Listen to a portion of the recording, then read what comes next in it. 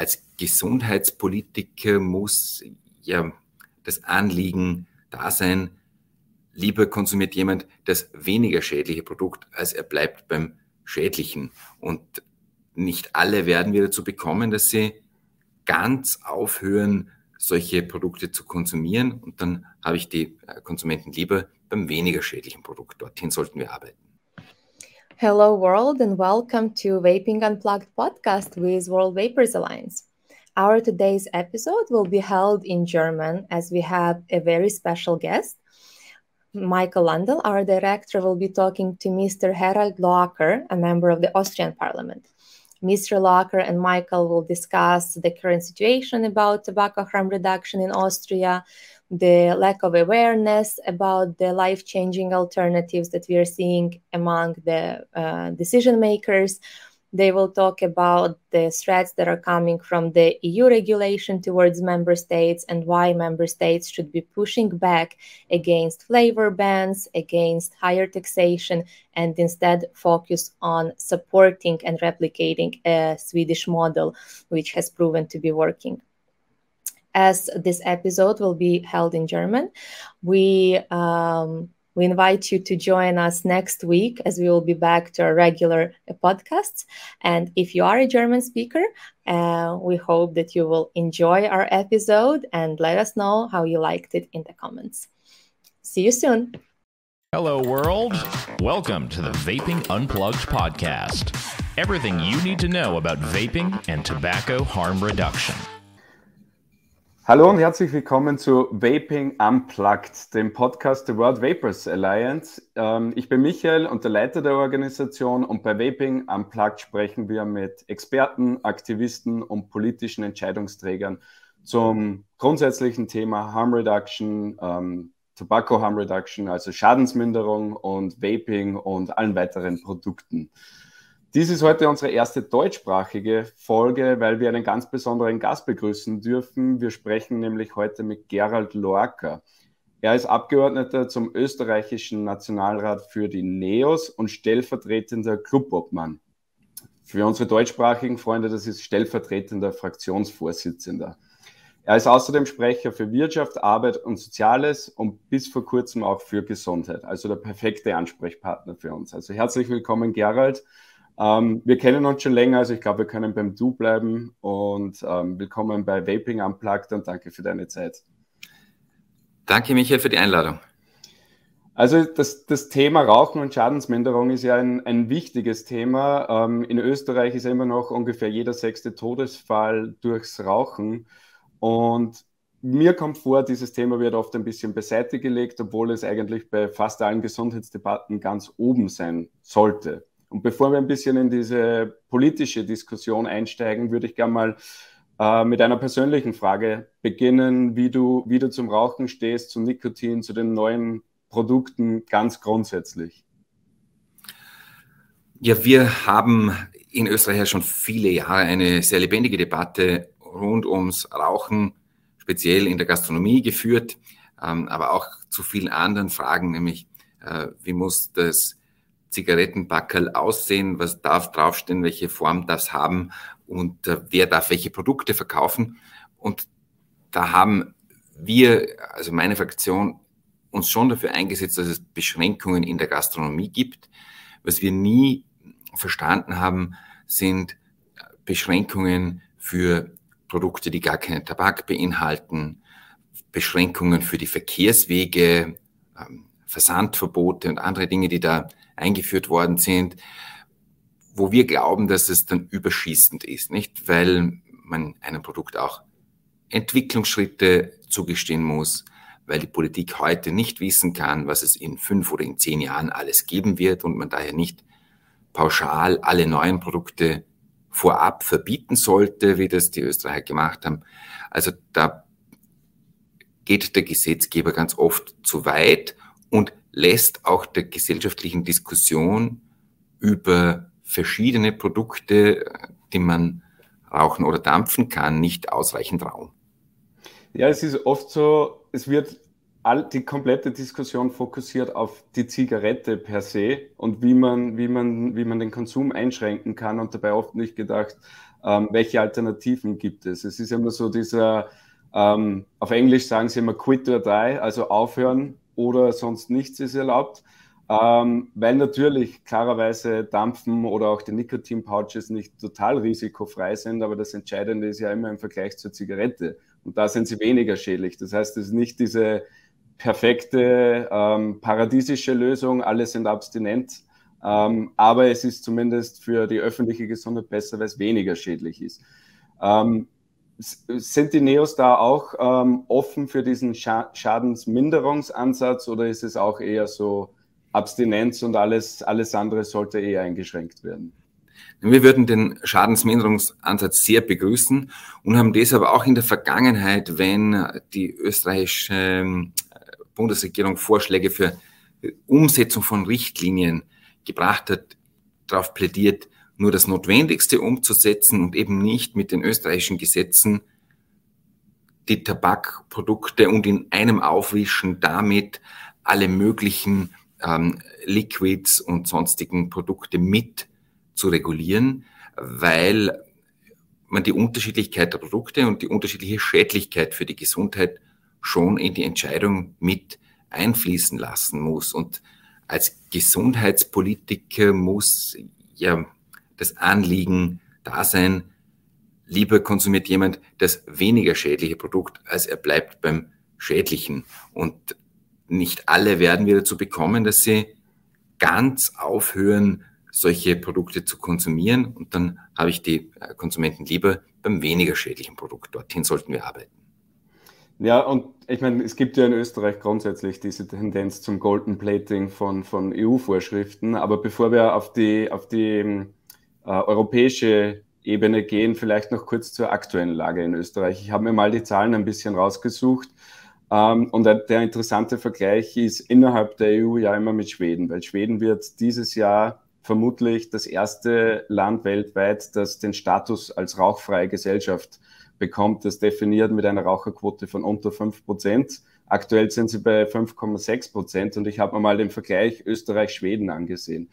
2007 waren beide noch ziemlich gleich auf mit über 30% Raucherquote und jetzt, vergangenes Jahr, war eben Schweden bei 5,6% und Österreich bei über 20%. Also das ist ein Riesenunterschied und da ist dann die Frage, wie kommen die dazu? Und die Schweden haben eben einen sehr offenen Harm Reduction Ansatz gewählt. Jetzt sind diese Dinge in der österreichischen Politik überhaupt Diskussionsthema oder wird da gar nicht über den Tellerrand rausgeschaut? Und wir bleiben wieder bei unseren typischen, eher verbotslastigen österreichischen Lösungen.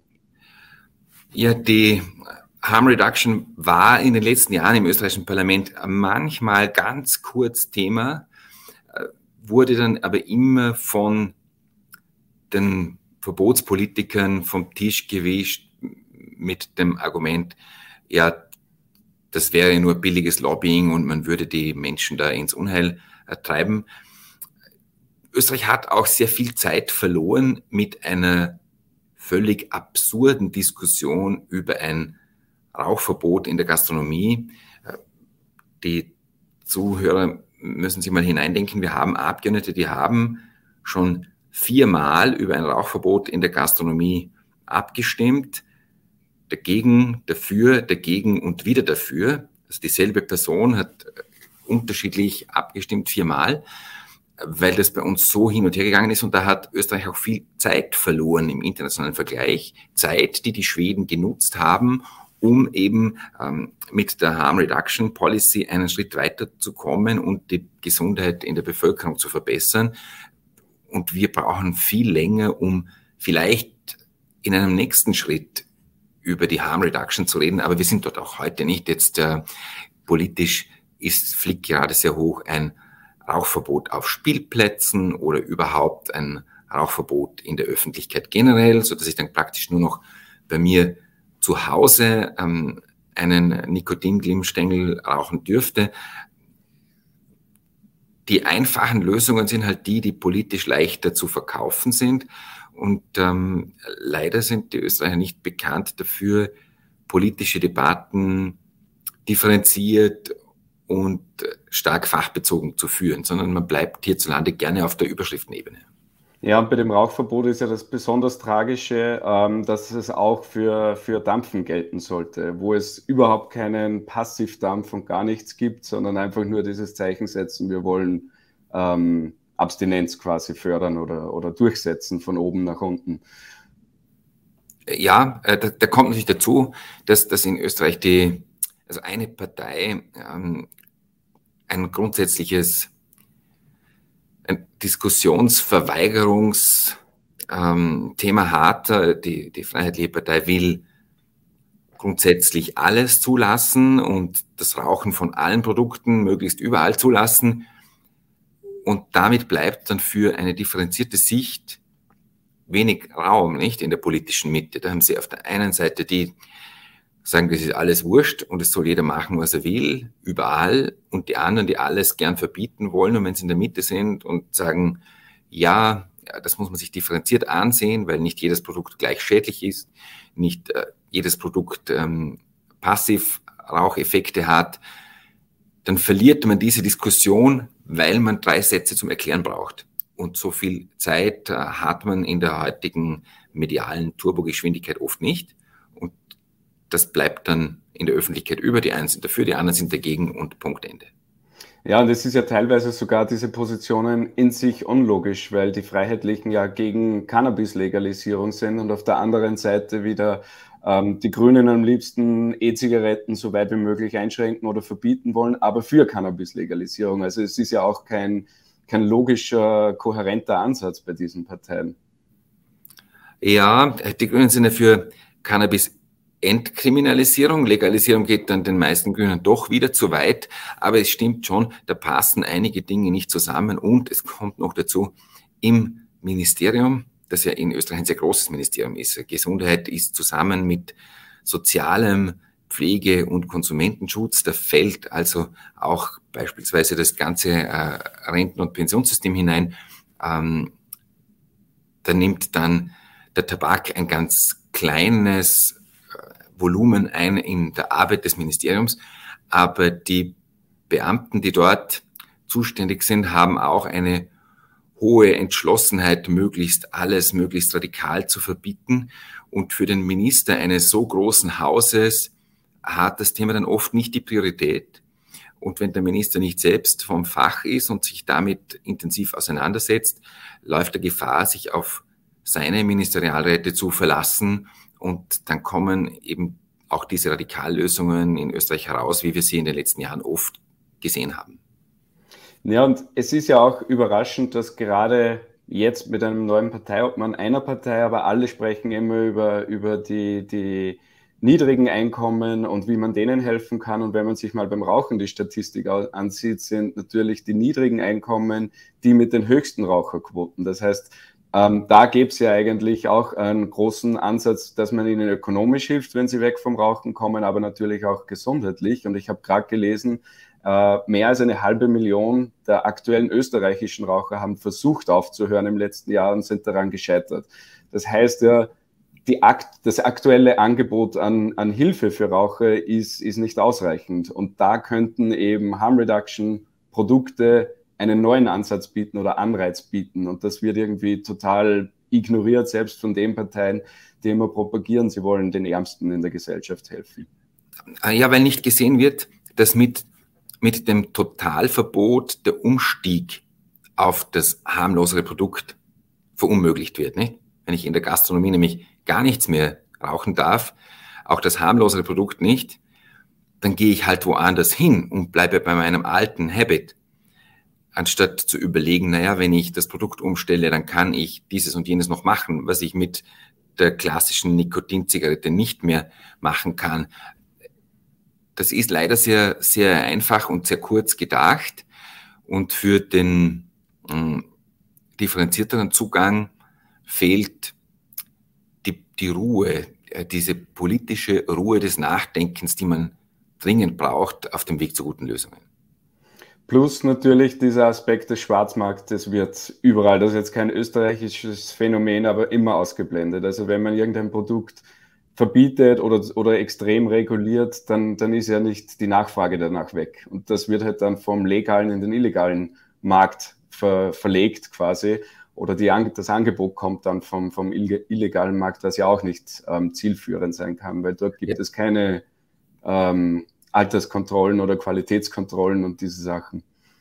Das spielt ja in Österreich noch eine größere Rolle als in großen Ländern wie Deutschland oder Frankreich, weil in Österreich die Mehrzahl der Einwohner grenznah wohnt, weil das Land so klein ist. Jeder kommt in Kürze nach Ungarn oder in die Slowakei oder nach Slowenien und kann dort Produkte organisieren, die in Österreich dann möglicherweise nicht zugelassen sind.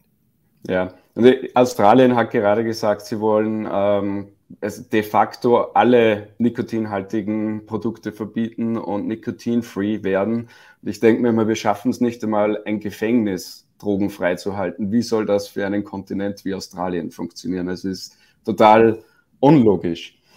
Aber vielleicht gehen wir mal auf die EU-Ebene, und das ist ja immer ein sehr spezielles Thema in Österreich. Vielleicht mal so grundsätzlich, die meiste Tabakregulierung wird ja auf EU-Ebene entschieden. Gibt es die Awareness im österreichischen Parlament, oder ist das so wie bei vielen anderen Themen, dass quasi die europäische Ebene etwas beiseite gelegt wird und nicht bedacht wird? Ja, die kommt entschieden zu kurz, obwohl das österreichische Parlament in europarechtlichen Fragen eine stärkere Position hätte als die meisten anderen europäischen nationalen Parlamente, weil der österreichische Nationalrat einen Minister in seinem Stimmverhalten auf europäischer Ebene binden kann. Und es würde sich grundsätzlich daher auszahlen, sich intensiv mit europäischen Vorhaben zu beschäftigen. Tatsächlich ist es aber so, dass die Minister eher en passant etwas in den Nationalrat werfen, was sie einen Vorhabensbericht nennen, wo sie kursorisch in wenigen Zeilen über das berichten, was sich in den europäischen Gremien aktuell tut. Und da habe ich bisher keine Hinweise auf neue Tabakregulierungen gesehen, die den österreichischen Nationalrat auf diesem formalen Weg erreicht hätten. Ja. Sodass wir in der politischen Wirklichkeit damit leben, dass wir sehr oft Richtlinien dann irgendwann in die Umsetzung nehmen, die schon lange beschlossen sind. Und Österreich ist auch oft sehr spät dran mit dem Umsetzen von Richtlinien, sodass es dann gegen Ende hin schon sehr dringlich wird und alles sehr schnell gehen muss, damit wir kein Verfahren auf europäischer Ebene bekommen, weil wir Normen zu lange nicht umgesetzt haben. Und die Dringlichkeit erhöht dann auch nicht unbedingt die Qualität der Gesetze. Ja, und im Fall der Tabak- und Nikotinprodukte steht ja jetzt eine große neue Directive auf EU-Ebene an, die Tobacco Products Directive. Die könnte quasi vorentscheidend sein für die Zukunft dieser Produkte und ob sie gleich behandelt werden wie Zigaretten oder ob es eben eine vernünftige Harm Reduction Regulierung gibt. Das wurde jetzt durch Covid etwas verzögert alles. Das heißt, es steht noch ein bisschen in den Sternen, ob es noch vor den nächsten EU-Wahlen etwas passiert oder nicht. Aber gibt es dazu im österreichischen Parlament irgendwie Positionierungen oder Diskussionen? Weil de facto muss sich dann Österreich daran halten, oder wird da eben, wie du gemeint hast, der Minister einfach hingeschickt und der macht da sein Ding und wird informiert dann das Parlament im Nachhinein, sagen wir so. Ja, also es wird sicher so laufen, dass er das Parlament im Nachhinein informiert. Es wäre auch jetzt aus unserer Sicht nicht ratsam, einen Anlauf zu nehmen, den Minister zu binden, weil die Mehrheit ihn sicher binden würde, eine besonders strenge Regelung auf europäischer Ebene zu verlangen und allem anderen nicht zuzustimmen.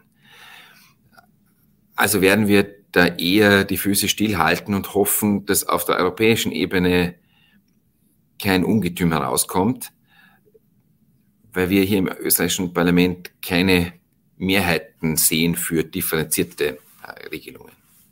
Ja, es gibt zum Abschluss vielleicht immer zwei so Gefahrenherde aus unserer Sicht, die immer im Raum stehen, besonders in Diskussionen auf europäischer Ebene oder bei den Vorschlägen der Kommission.